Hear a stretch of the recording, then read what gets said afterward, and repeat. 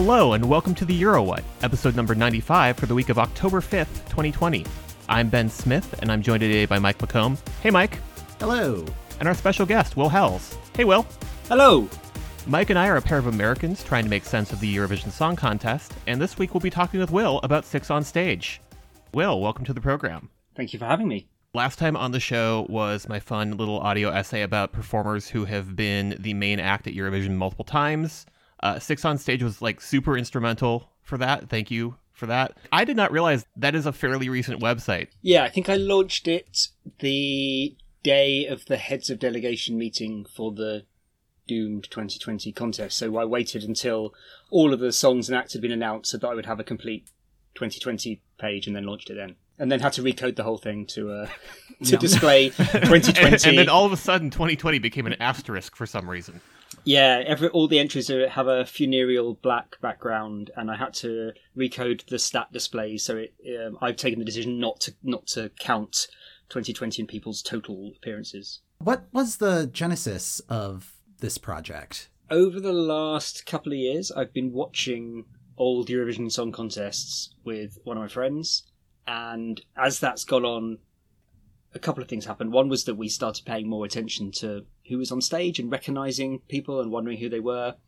And the other was that my friend David started messing around with data analysis on things like song titles and writers. So he got hold of a load of data and started saying, well, actually, look, the most common word in any Eurovision song title is love, followed by the and me and you. And then he looked at writers and, not much of a surprise, discovered that Ralph Siegel was the most prolific of those. Yes.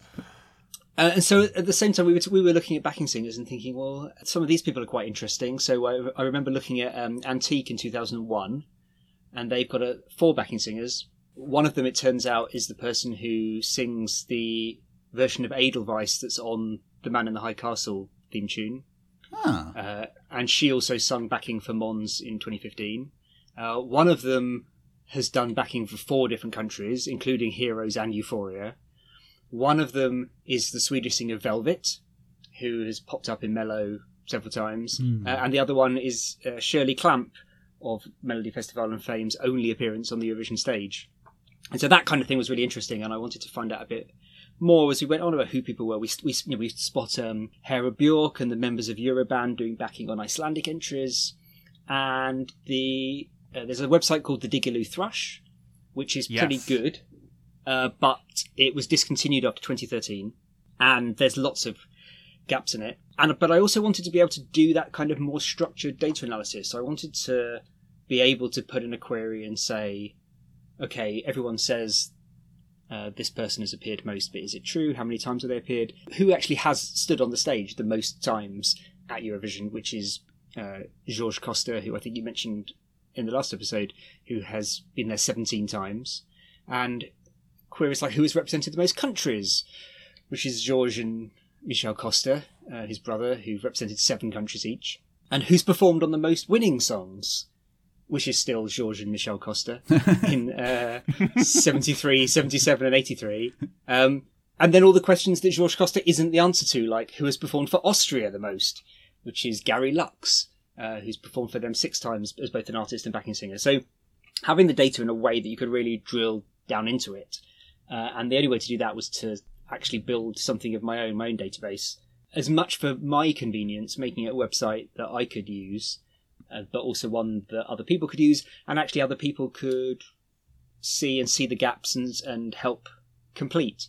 So there's still plenty of gaps in Six on Stage, but as I've gone on, I've managed to fill in some of the gaps that other sites have had as I've kind of brought all that data. So the first thing I did was build a database structure, work out exactly how you bring these people together, and then grab as much data as I could that already existed online, and then the really exciting job of working through the 5,000 or so people one by one and just checking that what was in there made sense, because there's no sources apart from these websites. They didn't say where they got their information from in the first place. And I wanted to make sure that the information I brought in was actually right. And what clearly happened is every website copied from every other website, which is kind of what I was doing as well. We wouldn't know about that. Yes. Yeah. No. And so the same errors just kind of, it looks like, oh, I've got multiple sources proving this, but actually it's the same source that's been copied multiple times. So I was trying to make sure, does this person really exist? Is the name right? Trying to deduplicate where they were the same person with slightly different variants on their name. So I went through and tried to verify everything as much as possible and tidied it up and add bits of biographical information and birth and death dates and interconnect people. So it turns out there's lots of relatives who've taken part in Eurovision, so trying to mark up where people were related to each other so that you could click through and see those connections and also query those connections in the database and actually say how many, I don't know the answer to this, how many winners have had a relative who also performed at Eurovision. But one day we could look at that kind of thing. Sometimes the information was just really clearly wrong, and I've got no idea how it happened. Sometimes, I merged people together. There were a few occasions where I actually had different sources that couldn't agree and gave conflicting information, and I've had to sit there with YouTube and have zoomed in really grainy footage, Yes. and reference photos that I could find in Google image search of people. Okay, is that person A or is that person B? In one case, one of the Island songs, I literally can't tell.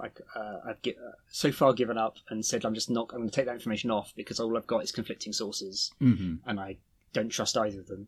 And there's a one Belarus song, I think it's Eyes That Never Lie, has more people listed than are actually on stage. Oh. And I don't know which one to get rid of. Oh, no. So yeah. That is an ongoing issue. And then as I went on, I discovered that obviously there's a lot of overlap between the people who were performing. I really wanted to draw attention to the backing singers in particular because that's what grabbed my interest. Mm-hmm. But then it turns out the people who'd done backing performance, people who'd done lead performance, some of them then hosted the show. Quite a lot of them turn up as spokespeople. Some of them end up on the juries. And so... and a few people have actually conducted and been on stage. Stefan Raab from Germany seems to have done everything except be in a jury and win. But all the other roles he's completed. So I started putting in some of that extra data as well so that you could get a more rounded view of what people's involvement was. You then discover that the person who's actually been involved with the most winning songs is Noel Keelan, the conductor from Ireland, who was the conductor in 1980 and 1987 and 1992 and 1993 and 1996. And actually, by his bad luck, 1970, when Dana won, is the only year between 66 and 71 that he didn't conduct for Ireland, or he'd have had 6. Huh. And then, and that was apparently, if I remember from when I watched that one, that was a dispute between him and the Irish broadcaster who didn't want to pay his expenses. and so he said, well, then I'm not going to the Netherlands, and Ireland won for the first time. Yeah. Just thinking about both places where data is wrong and multi-time performers. Like there was one error in last time's episode, and thank you for pointing that out. And like when you messaged me, I somehow knew that it was something about Carolla. Mm-hmm. Like somehow I just knew that like I had not double checked something on that specific portion of the show, and it turns out that I very proudly state that Carolla is the only 3-time performer who has been in the top 5 all 3 times. Incorrect. Katja Epstein also placed in the top 5 every one of her appearances. She was 3rd in 1970, 3rd again in 1971, and 2nd in 1980, and those were all for Germany. Yeah, she. I've watched the 70s fairly recently, and had that very clear memory of going to her Wikipedia page and reading the overexcited introduction, which says, "Some would argue that she is the most successful performer not to win at the Eurovision Song Contest." And that stuck in my mind as such that like extra piece of hyperbole on Wikipedia. Yep. No, and I feel like that the Venn diagram of the person writing that Wikipedia page in our audience is probably the same circle.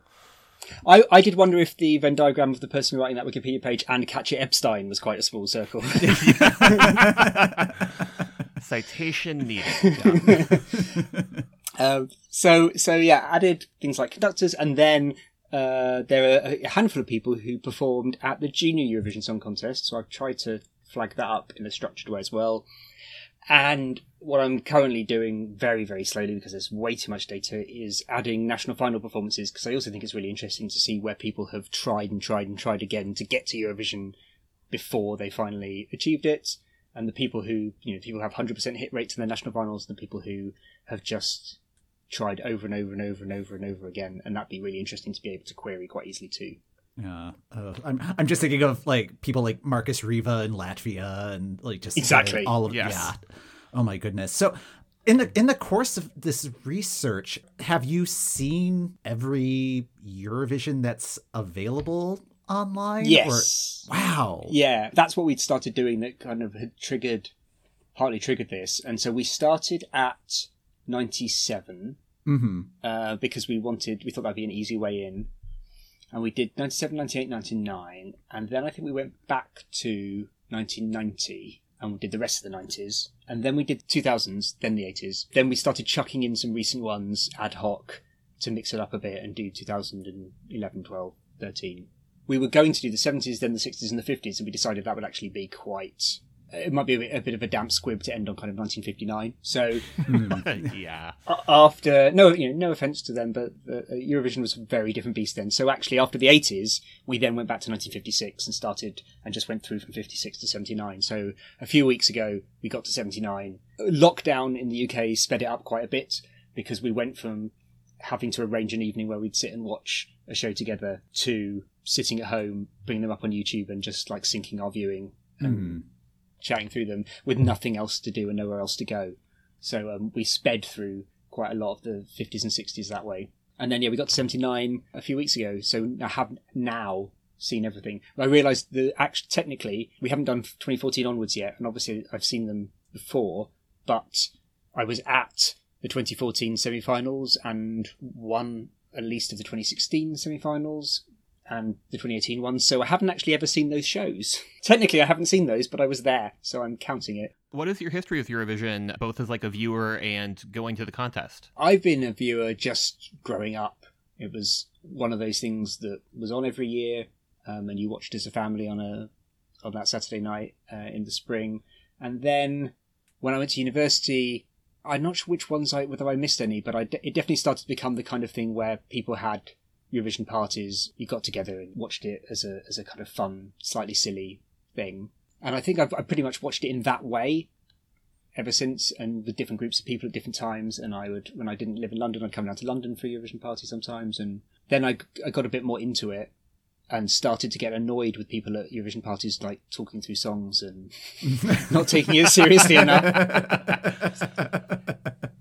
And then I think when Sweden won in 2012, I think I kind of provisionally said, actually, no, it is a thing that you can go to Eurovision. I think I started to know people who'd been or were going to Malmö and then didn't organise it or really work out what needed doing. And then when Denmark won, I think I went to Denmark in 2012 or 2013 and said, right, I've been to Copenhagen, I know the place, I want to go back. So me and my now husband said, well, actually, 2014 will be it.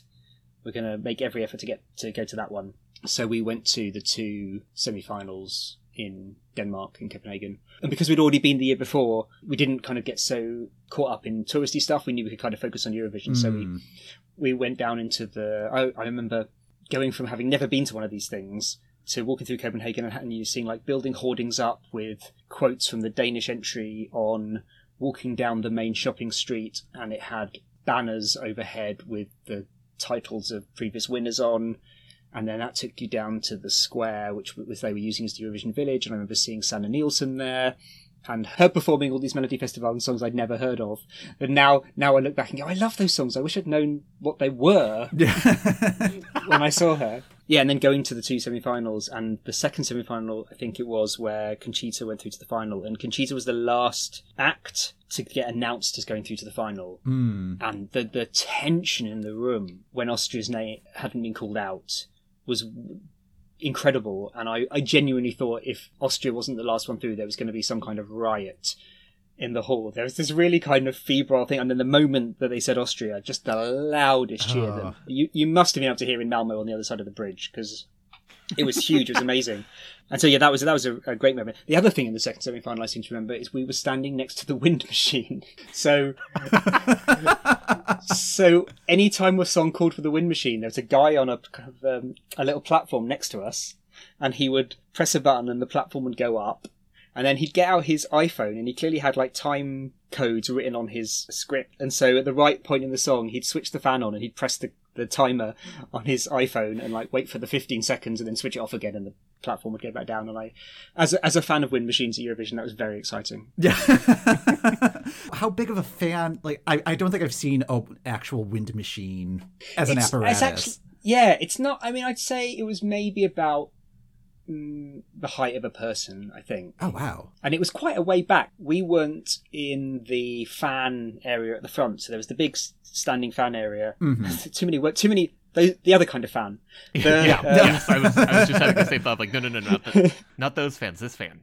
Yeah, so all the Eurovision fans with their kind of proper fan club packages down the front, and then there was a big walkway, and then we were in a pen behind that, next to the wind machine. Okay. And it was in this huge warehouse on an island, or kind of on the other side of the river from the main part of Copenhagen. So you had to get out there with a ferry or a bus there. But the city had organised it really well. I think when we arrived at the airport, there were, welcome for Eurovision stuff there. It felt like you were somewhere that really was happy about hosting and was really well organised. And that's the Scandinavians getting into both the Eurovision and the extremely efficient spirit. So that was great fun. And then we went back in 2016 to Stockholm. For that one, we had the second semi-final and the jury final. So that was the first time where we went to a final, but not a final. And I kind of convinced myself that I don't really mind not going to a final, because I've always watched it on TV and I want to watch it on TV. But if someone said, "Here's a ticket," I'd go.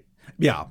I was at the actual final in Kyiv in 2017, and like that was an awesome experience. It's like great to be in the room when that happened. But the following year we got tickets for the jury final in Lisbon, and I kind of liked having that option where it's like, okay, get to see all the performances, just kind of get a sense of how the show is going to work, and then just watching it on TV the next day. It was like, all right, it was a good way to relax, because Portugal was a tough week, so having that night to just kind of relax in front of the television, was like, this is nice. So I think I was at the jury final in 2018 as well. So cool. It also meant I got to see so that version of Suri's performance, that is the one generally available now, is the one from that show, obviously not the interrupted one from the final. The other thing in 2016 about being at the jury final was that we got Love, Love, Peace, Peace the day before everybody else. Oh, nice. And jaws dropped, going, this is going to be amazing tomorrow when everyone sees this. This is so exciting. And I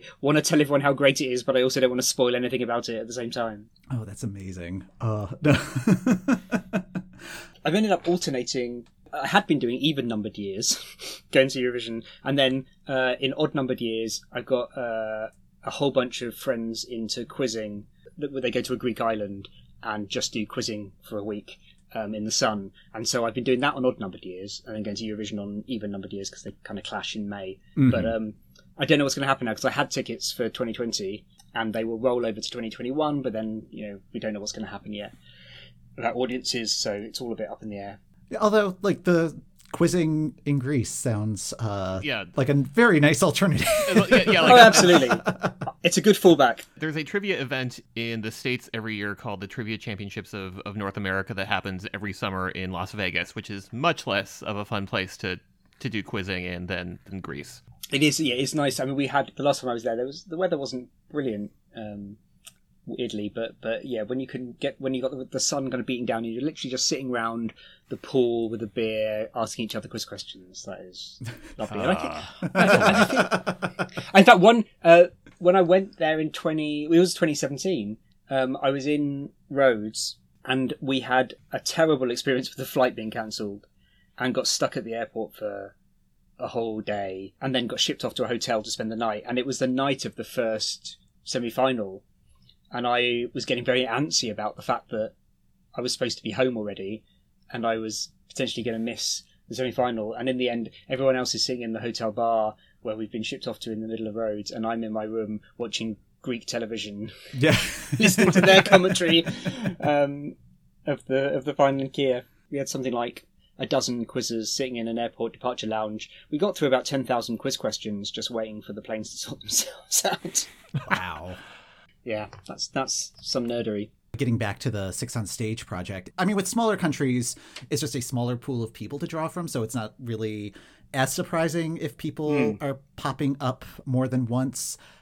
Does that hold true for larger countries, or is there a wider distribution? I'm using the totally wrong terminology here, but like, are there a lot of repeat performers from the larger participating countries? Yeah, I think there are, and they're not even necessarily people who were big stars. I'm trying to think of someone like Cheryl Baker, who is very notably a member of Bucks Fizz, but she'd taken part as a member of a different band, Coco, a few years before that, and a year or two before that, they'd taken part in the UK selection for the first time and come second, I think. So she had 3 national finals and 2 appearances at Eurovision, and one of which won, and that's the only one anyone remembers. But she wasn't a star until that win, and she wasn't an established pop performer. And then you've got people like Cliff Richard, who they kind of was from an era where the BBC would pick a singer and who was already established and go to them and say, please come and sing multiple songs. And he clearly was happy. I think he was a bit bitter about not having won in 1968, so was up for coming again and trying to win a second time. I think so. Sometimes that happens with lead performers anyway, that, you know, people like Dima Bilan come close and feel like they could do it if they just had an extra push. It's obviously very much the kind of thing that Ben was talking about last time. But with the backing singers, I think it's actually that some of them are associated with the TV channels. Some of them are like an in-house choir that perform on other shows. Some of them just, I think, get trusted. So, you know, if the Norwegian broadcaster has sent someone out there and they did a good job and they behaved themselves and everyone got on with them, then you're less likely to be hunting for a particular sound or a particular singer. I noticed watching Norway on Eurovision again, the backing singers from 2005 are the same people who've done loads and loads of other ones. So you've got this very different style of performance, very rocky performance, but you've got the same backing singers who have done loads and loads of other different types, and they just sing what they need to sing.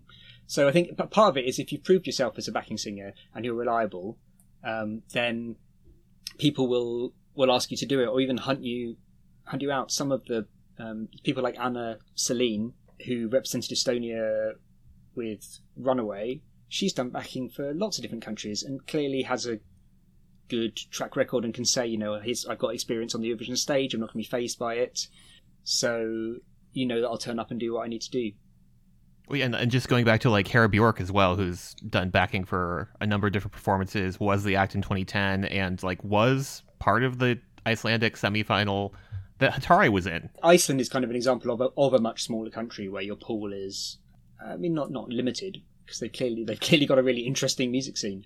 But particularly when it comes to backing singers, it's understandable why they see a lot of the same people, and particularly people who don't seem to have any qualms about going back from being the person at the front to being behind the scenes again. So I think Hera did backing singing, I think, before and after.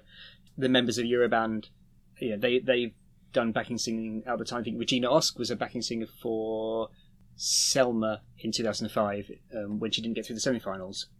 In fact, I noticed after Eurovision again did 1999, I was watching the video for Selma's other song, the one that came second, and you spot Hera Bjork in that music video. Oh, interesting. 11 years before she was at Eurovision. Yeah, she's a very recognisable character, and we were pressing pause going, is that her? Yes, it is. Everyone knows each other in a small community like that. Everyone knows each other, and they probably go on tour together, and they build up these personal relationships, and probably ask each other to come and help.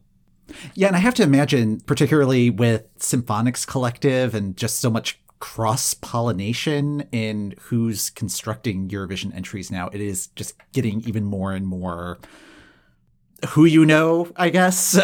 Yeah, you certainly see when a lot of countries like to go for Swedish backing singers because they've clearly got a reputation as being good at Eurovision. And so some the backing singers you see most cropping up with lots of different countries tend to be Swedish. But I think part of that is the writers. So when you have a lot of Swedish backing singers, often you then discover that Thomas Geeson has written the song. I think Georgia 2016 is an example of that. So I think sometimes the whole team behind it will already have contacts and have people that they'll pull in. And because writers and production teams are probably the most frequent overlap between different countries and different entries, if they then bring in backing singers and dancers, then that's where you're going to get more overlap as well. Mm-hmm.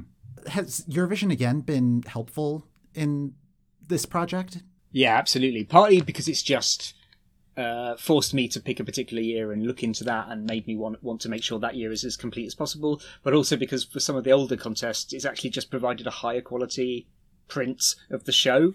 So some of the blurred dots in the background that I would be staring at previously, I actually have a window where I can take a proper look and see if I can recognize anyone. I mean, it gets a bit weird when you start to think, is that a particular person? I start knowing names of random backing singers. But yeah, so it's been really helpful. And even just being able to count them. Sometimes the pictures are so blurry. I just want to know how many people there are and who I'm missing, or if I've got everyone. And actually just having a better picture is one of the greatest things that Eurovision again does for this project. When we first looked at 1979, we were working off of like a YouTube print that was okay, but the version that we get on Eurovision again has just been lovely to see.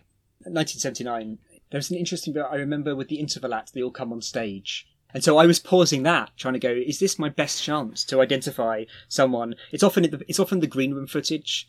In 1978, there's bits where they're standing off stage and passing each other and going up and down in the lift. It's sometimes you end up resorting to those rather than the actual performances where they're actively trying to ignore the backing vocalists. With the vocalists that are like so completely off stage, like how do you go about tracking those people down, or are they just listed as question marks? With the more recent ones, so there was the big change is that since 2015, you didn't have to have backing singers on stage visible. So what had been sometimes an exercise in connivance to hide them as carefully as possible, you were just allowed to not be there, which is convenient for the people performing, but actually really inconvenient for me. Yeah. But that coincides with a kind of change to people tending to press release much more, and there being so much more of a Eurovision bubble of press over the period where people want to be given a list of everyone in the delegation and who the roles are, and they will be proud to announce that this notable person is backing singing for them. So actually the more recent ones, it's not so much of a problem because there tends to be documentary evidence wherever it came from originally, but presumably put out by the delegations themselves, quite happily saying this is who everyone is.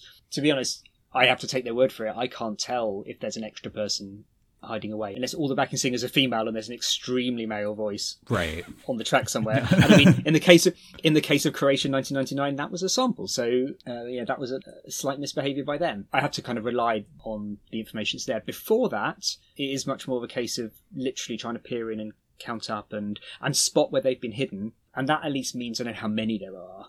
And then even if there's no clear picture of them, I can hunt around in. Some people put it in their LinkedIn profile. But the level of Googling I've been doing, where you discover that someone was the choreographer, and that gives you another name. And the only thing I haven't done yet, which may well be down the line, is to literally just start emailing people. I mean, if he's not careful, I'm going to end up sending Krista Bjorkman a desperate Instagram message saying, "Who are those guys?" Because it's one of the few gaps for Sweden, is I have no idea who his backing singers are. Huh. And he'll know, I hope. Yeah. Yes. Thinking about these strategic ways, we're like, okay, we're going to keep everybody's eyes and the cameras over here so they don't see the two backing singers that are like over in this corner of the stage. One of the things I've discovered watching older ones, and particularly watching them in a row, do you know which country is behind this, I think? Which country started hiding backing singers away? It's in the 80s. Kind of towards the end of the 70s, but particularly in the 80s, of all the countries that's a trailblazer at Eurovision, it's the UK. Huh. All the other countries happily putting their backing singers on stage. The UK, through the 80s, starts hiding them away. Not consistently. Sometimes they're more visible than others. But so in 1980, there's just an act that's 6 people. But 1981, Bucks Fizz, there are 2 backing singers, supposedly, and they're literally so well concealed that I don't 100% believe they exist. All the websites list these 2 people, but I cannot see them anywhere in any of the footage. And no one else does that in 81. They happily let you see that they're their backing singers are there. And then in 1983, where there's a trio on stage, there are 3 backing singers, and they are hidden behind the orchestra, between the orchestra and the audience, and it's only in a really, really long shot at the end.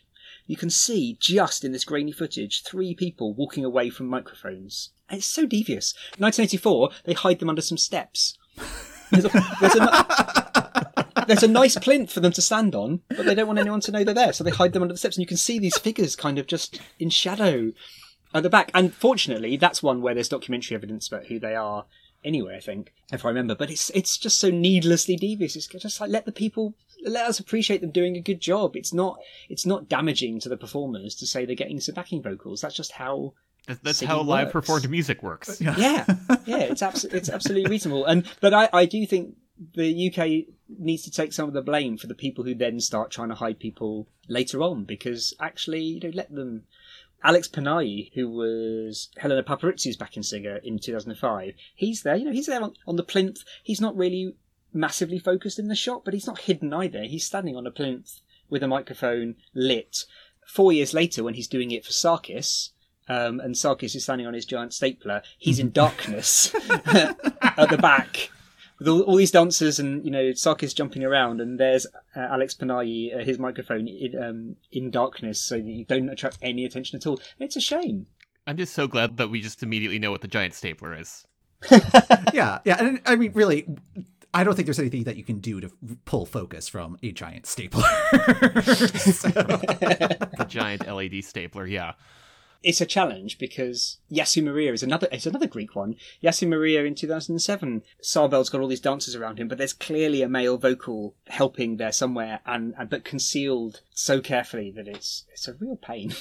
Has there ever been a case where there's been more than 6 people on stage? Like, I've seen shots at times where, like, you could sometimes see the camera person, camera operator running around. But like, any violations of the rules that you've noticed, or has everybody kept to the 6 on stage rule? I don't think so. Just because it's so easy for the organisers to police. They're giving out a certain number of passes. They know who's supposed to be where at any given time. Right. And it is tricky though with the camera people, because when you're trying to spot, is that person who's wandering around there a backing singer, or is it a camera person waiting to shift out? That can be tricky. I think the closest one is again from 2005.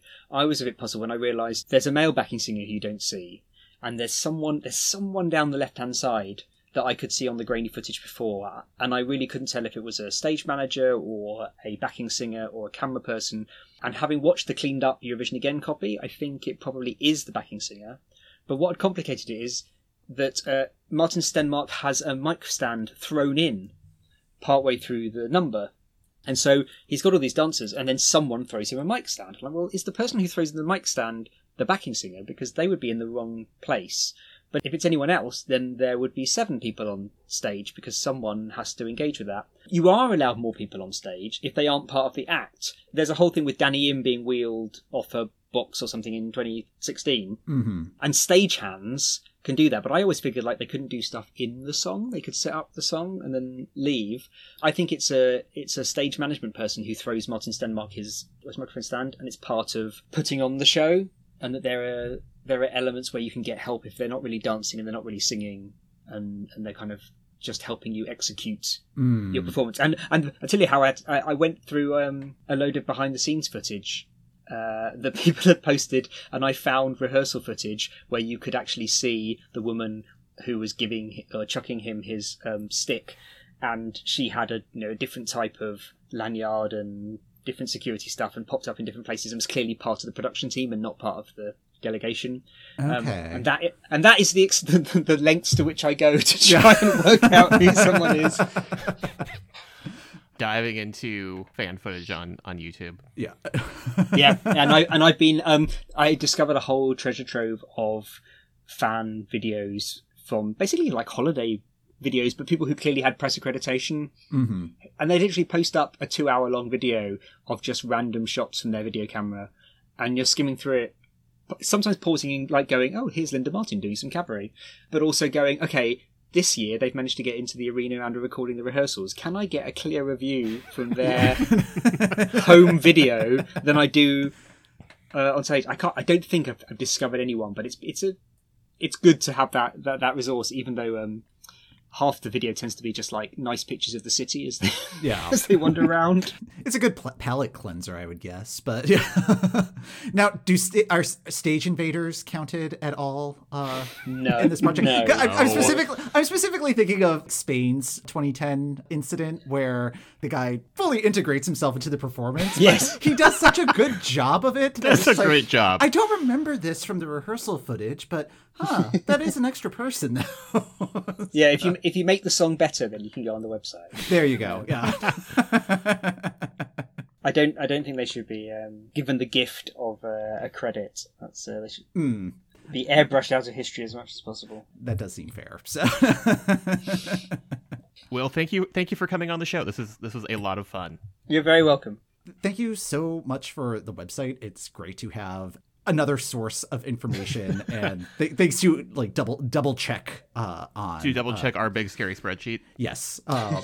If anyone listening, goes on there and sees gaps and knows, particularly if they've got a proper source, but even if they just, they're fairly sure about who someone is, then please get in touch and let me know, because I am desperate to tick off all the little gaps. Excellent. How can people contact you? Where can they find you? So I'm at Will Howells on Twitter. They can also email me at truth@sixonstage.com, named in honour of Azerbaijan's 2019 entry. Either of those is great for getting in touch. Mike, I have great news. It is our favorite time of year. It is logistics time.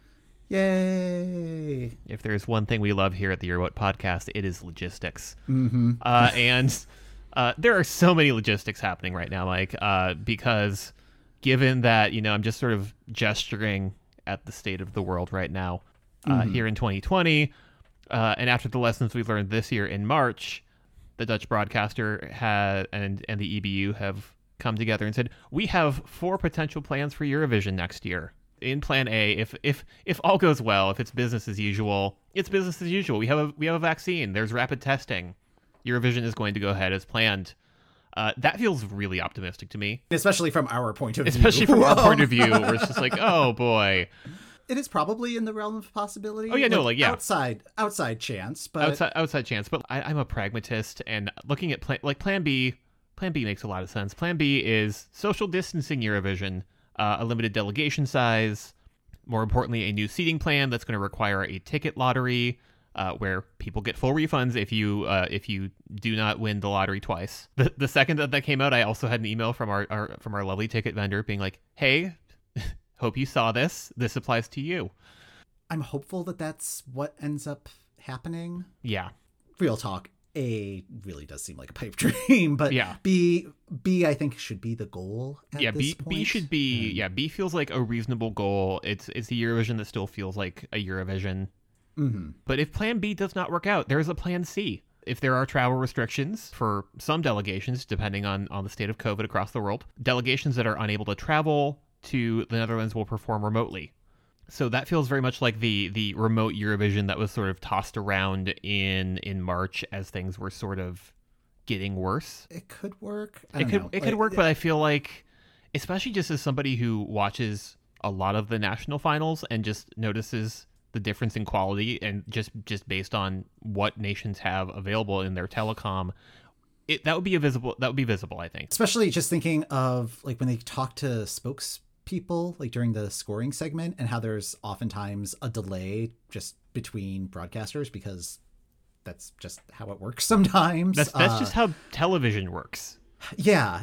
It'll be interesting to see how they navigate any like those sort of technical issues. There is a Plan D as well, which is just Plan which is all delegations performing remotely. One, the sort of the core team in the venue, and then just sort of going nation to nation, broadcaster to broadcaster in some sense.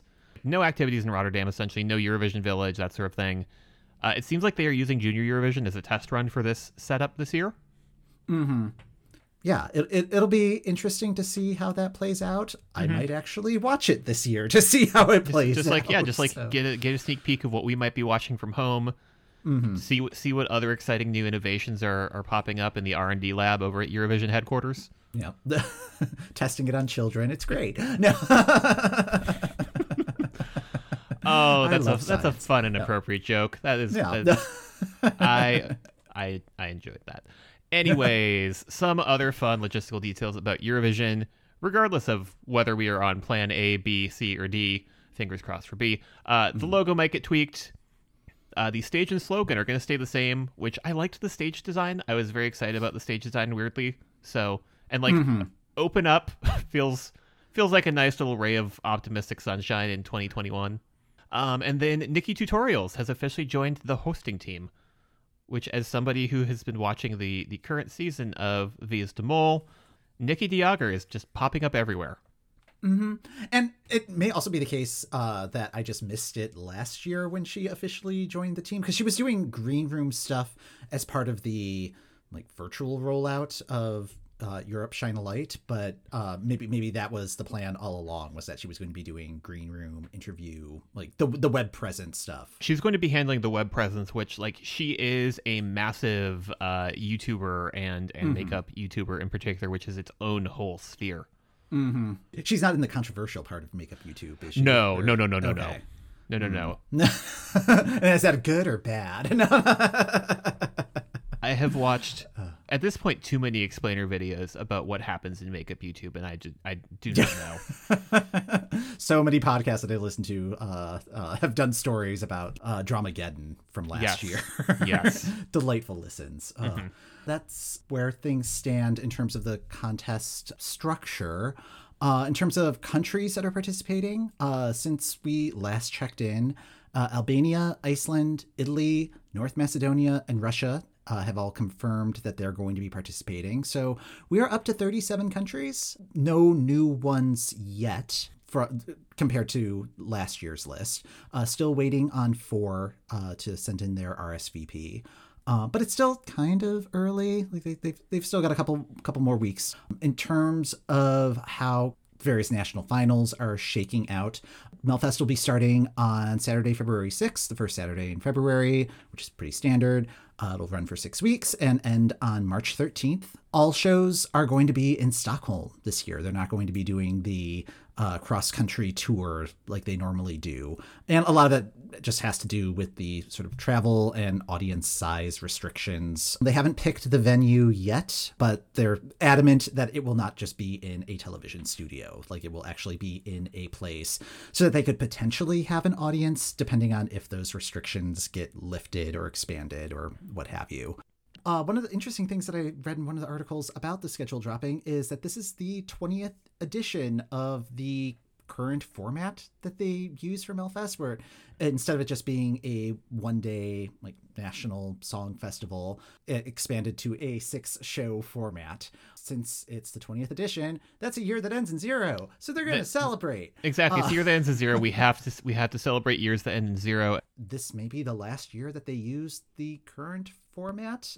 They're expecting to make either tweaks or overhauls for next year's format. So that could be exciting. I'm not sure what they're planning, but Sweden's going to Sweden, you know? So, well, I mean, they had announced earlier in the year that they were going to be looking for more parity among songwriters. So as long as you are trying to do that, why not look at the whole system and see what else is due for some new ideas? I'm kind of excited. Yeah, so. I'm very interested to see what Sweden gives us in not next year, but a couple years from now. Mm-hmm. Last time I talked at length about artists that had repeated twice, and at the time we had 19 artists that were returning from the planned 2020 contest to 2021. One group that will not be joining those numbers, it turns out, is Val from Belarus. Aww. So Belarus has not confirmed their petition one way or the other yet. They are one of the nations we are waiting for the RSVP from. But they have confirmed that Val is not going to be their representative, which I'm like, David Na has grown on me a lot. I love that track, and I think that they're really fascinating artists. But Belarus is kind of Belarus has been having a busy summer. It turns out, in other ways. I feel like I've slightly undersold that, but yeah. Yeah. Anyways, in a recent interview and in some recent Instagram posts announcing all of this, Val had been interviewed and said that the BTRC had been treating them like non-conforming artists. Belarus is going through a lot of stuff right now. Val has been supporting the protests that followed the Belarus presidential election, and BTRC has said that the duo has no conscience. BTRC is state-run television, so yes. Yeah, and I mean, it is kind of par for the course for Belarus. Like, it's one of the reasons that I do like Belarus's approach to Eurovision, where they will just make unilateral changes if things aren't working. Like, they will just do a late stage substitution, but like they did in 2012, and not apologize for it, which, like, not great for the artists, but from a competitive angle, I am intrigued. But yeah, this whole situation is just so dire, and it is kind of par for the course from Belarus, but also justice for Val. A couple days after seeing one of those Instagram posts, there was another Instagram post where they're engaged now, so like they seem to be having a great time regardless of whether they're going to be on the Eurovision stage or not. Oh, that's good. Yeah. I missed that post, possibly because I thought that they might have already been engaged or married. I did not know the status of their relationship before, and so in fairness, neither did I. But like, just learned a lot from checking on their Instagram page. Yeah. So congratulations. Yeah, congratulations, Val. Much continued success, regardless of Eurovision or not. Yes, and I could see another country maybe considering snatching them up. Like, like if they rolled into Pobandum Is Now, I would not dislike it. Ooh, that would be interesting. Better watch out, the group. Let's see. In terms of other singers that are returning, a lot of the people working with the Dream Team are getting stuff done. Stefania, who's representing Greece, she is in Greece right now recording. Their goal is to have 4 songs to present to the Greek delegation, and it's not known yet, like, how they're going to do the selection, if it's just going to be, here are 4 songs, and Greece goes, yes, that one, or if there's going to be some form of public input, like a national final or public voting consideration thing. It sounds a little bit like they're figuring it out as they're going along, which is fine. It's October. They've got the time to do that.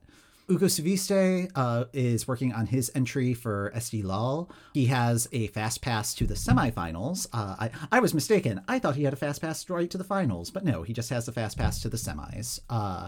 And he's working with the Dream Team again. I don't think I knew that he was working with the Dream Team this year. In hindsight, yes, it makes so much sense now that I listen to that song again. Yeah, it is full on Dream Team. And then Natalie Gordienko, who's representing Moldova, is recording, and she's working on an uptempo entry. Good. Yeah. Like, Moldova, I appreciate that you're trying new things, but I demand Wine Mom energy. Prison, I wouldn't say it's growing on me, but yeah, it just hits a like particularly angsty spot, which can be kind of fun in the middle of a playlist. So. I still have it on like my large 2020 playlist, which has too many things on it, and I really need to prune it. But every so often, Prism will come up, and my reaction every time is the same, which is, what is this? Yeah. Why is this on here? Did Spotify run out of things and start just like go onto like the random shuffle mode that it does? And then I click to open Spotify. I'm like, oh right, this is Moldova's entry from this year. Yeah, I'll be curious to hear that. And I kind of like the idea that we already know that there's going to be some uptempo stuff in the potential mix, because I'm very concerned about what the tone of next year is going to be. I was just about to say that, like, I feel like there could be a lot of delegations going, well, we need to have a very serious moment on the stage. Yeah, I'm just like, no, we like, wanted to party. How about we celebrate that we're here and we're alive, and we do that through dance? That is what I would like. Yes. More celebration, please. More celebration, yes. Congratulations to anybody who had a long list for Sanit's series of videos that she is doing and continuing to release. We are like 4 into this, Mike, and I'm getting real concerned. Yeah. There are a lot of ideas happening. And like, I like some of the ideas because like she covered Congratulations this month.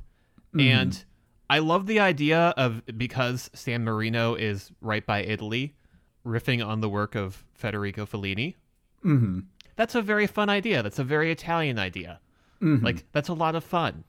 I also love the idea of doing a David Bowie tribute for one of these videos because he was a visionary performer. He did a lot of fun stuff. It's a lot of very great visuals. I do not understand doing both the David Bowie video and the Federico Fellini tribute in the same video. Those are not two great tastes that go better together. David Bowie's having a very weird moment in pop culture right now because there was that alleged David Bowie head in that one Bake Off challenge. Oh yeah,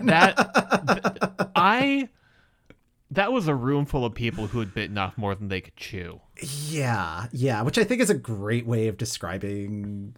Which is a great way of describing the work that Sinead is doing. Well, for me, the tweet came out. It was like, "Oh, we're doing congratulations," because it was also like in honor of Sinead's birthday. I guess yes. it was her birthday in the past month. So happy birthday, Sinead! Congratulations and celebrations, as it were. Yes. Well, I saw that it was congratulations, and it's just like, okay, is this the 1968 Cliff Richard one, or is this Iceland's congratulations? And I feel like you could make a case that it could have been either version that was happening. That said, I would absolutely love to see Sinead do the Sylvia Knight version. Yes.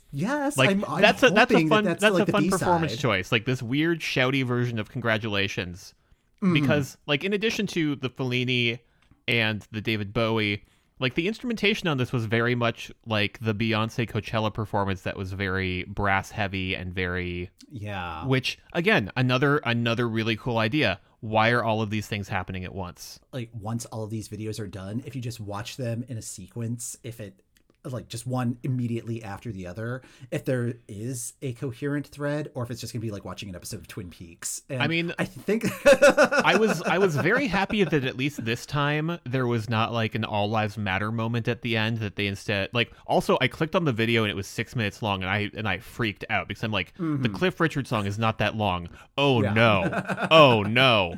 But no, and then like halfway through, it's like, oh, okay, cool. So it's just like a normal size video, and then just a lot of birthday mess. Valentina Monetta needed to say happy birthday to Sinead Mike. True. So that was a very important moment. I was just very happy to see her. She's living her best life. Mm-hmm. You can rent her house on Airbnb. Yep. Oh yeah, I gotta dig up that link. Yeah. Elsewhere in films that I'm excited to watch, Hatari's movie A Song Called Hate had its Icelandic premiere a week and a half ago from where we are currently taping, and it's going to be premiering at the Polish Film Festival next week. So at some point, I hope that means that I can rent it from somewhere online and watch the movie. Have you seen any reactions or reviews from the Reykjavik screening? From the Reykjavik screening? I follow the film's official Instagram account because I want all of the information I can get about it. Yeah. And there are a lot of great photos from the premiere. It looked like everybody was doing some social distancing and some masks, although some members of Hatari are not strangers to wearing masks during the that looked great. It looked like there were the normal things for like a film festival or a movie premiere, or like some talks with the artists after the fact, where I do still need to like sit down and go through the Icelandic newspapers and see what the thoughts were there. Yeah. Just do the normal thing that I do now of just going to the major Icelandic news sites and like popping articles into Google Translate. That's my life now. I do this for fun. Yeah, well, gotta keep busy during these lockdown times. It's fun. It's fun to have hobbies. Yes, and let's be real, this would be happening regardless of. This would be happening regardless, yeah. Yeah. So, keeping an eye on any Eurovision in the wild. More randomness in the last few weeks. Danelia Tulashova, who was on America's Got Talent, she did make it to the finals. She performed Sia's Alive. Something Dunkin' Donuts voting, something Shrine of the Silver Monkey. I don't know how any of the scoring works. She got knocked out before top 5. I don't know what that means other than she did not win, unfortunately. So she did not win, and that there was a top 5 and she was not in it. Okay. Yes. So better luck next time, maybe. I don't know. Like I have no desire to watch America's Got Talent. Please stop applying to America's Got Talent, former Eurovision alumni. I am begging you. Yeah. Yes. But I would not be shocked if we see her again in some capacity, either in upcoming national selections or internal selections. Yeah, she's doing her thing. She's doing her thing, and it's great. The one that I am keeping close tabs on is the Just Dance 2021 playlist, and Uno by Little Big has been added to the mix. This one's interesting because their song Skibbity, is that how it's pronounced? Skibbity? Yes. That was in last year's edition, so they already had kind of a working relationship with the Just Dance franchise. And so it's no surprise that this one, particularly from like the Eurovision entries this year that could end up on the Just Dance list, that this one is on the list. But what I am intrigued by is the art style of the playthrough video that they had posted on YouTube is different than the normal Just Dance art style. And I'm wondering if that is art that was going to be used in their like stage performance, or if the choreography is matching what they were planning on doing in Rotterdam this year. It's pretty reminiscent of what we saw in the original music video, but Yeah, for the like people who like to do fantasy staging concepts, Yeah. I know you're out there. Yeah, that is my working theory right now. My thighs already hurt from like having attempted to do the dance earlier in the year. And that is part of the choreography. But yeah, they've also got the karate moves in there. It's just like, yeah, it looks like it's an athletic performance, but still expecting there to be maybe one or two more Eurovision connections coming through on the playlist. They're dropping these track announcements like a couple each week, it seems. So it's a slow drip until the game drops middle of November. Give me that sweet, sweet Dathi Frere. Think about things. Choreo. Yeah. And then the last item for the Eurovision in the Wild, and I think this is maybe the wildest one. E is handling the People's Choice Awards this year, and Eurovision Song Contest, this Story of Fire Saga, is up for a couple of awards, which cool. I don't know, like the People's Choice Awards are like pretty weird, like Or just weird in general. Yeah, like the whole nomination slate, like there are a whole bunch of categories where you're just like, who? And yeah, Will Ferrell got nominated for his performance, which is insane, Which is me, wrong. was, That was what I was maddest about, is like, if you're going to highlight a performance in that movie, it is not Will Ferrell's performance. Yeah, there were so many other categories it could have been nominated in, but it was Will Ferrell for that, and then Best Comedy Movie. Yes. Well, the comedy movie of 2020, which in fairness, there have not been a ton of movies in 2020. I'm looking at its competition. Yeah, I mean, like that I think is part of the reason why this got nominated for things, or it's just like, well, it's one of 12 things that is available to choose from. It is a film that publicists promoted. Yeah, but like what's shocking to me is like Husavik didn't get nominated, and there was a category for like best song from a movie streaming on Netflix or something. Like there was like some very specific categories where like you would expect Eurovision to fit in, and it didn't. And then yeah, I just really want. I'm furiously scrolling through this to find like the very specific best song from a movie that debuted on Netflix in June. Yeah. On the other hand, I mean, Husavik could have been nominated, but Ya Ya Ding Dong split the vote. Sure. Look, the idea of People's Choice Award winning song Ya Ya Ding Dong just feels wrong. Looking at the song of 2020, those are actual songs. Oh yeah, but no, there was like a specific movie song category. Okay. And that's the other thing. It's like, why are there like 7,000 categories for this? I think this is also the first year that E is hosting the People's Choice Awards. I was like, why is this on E? Yeah. Why is this? Is really why? Also, why is this? Yeah. And voting is open. You are people. You can make a choice, and yeah, you can make your choice the Eurovision movie, which I suppose we should encourage that. But we should. Yeah, I mean, it's just really more like I don't want to support the People's Choice. Do not vote for Will Ferrell. Do not vote for Will Ferrell. Yeah, that one. Although, who is he up against is the other question. Like, they're weirdly specific and then weirdly general. Okay, comedy movie star of 2020. Will Ferrell's up against David Spade for The Wrong Missy, a movie I have no clue what that's about. Issa Rae from The Lovebirds. Okay, it is comedy movie star. Okay. We don't need gendered categories in 2020. I love it.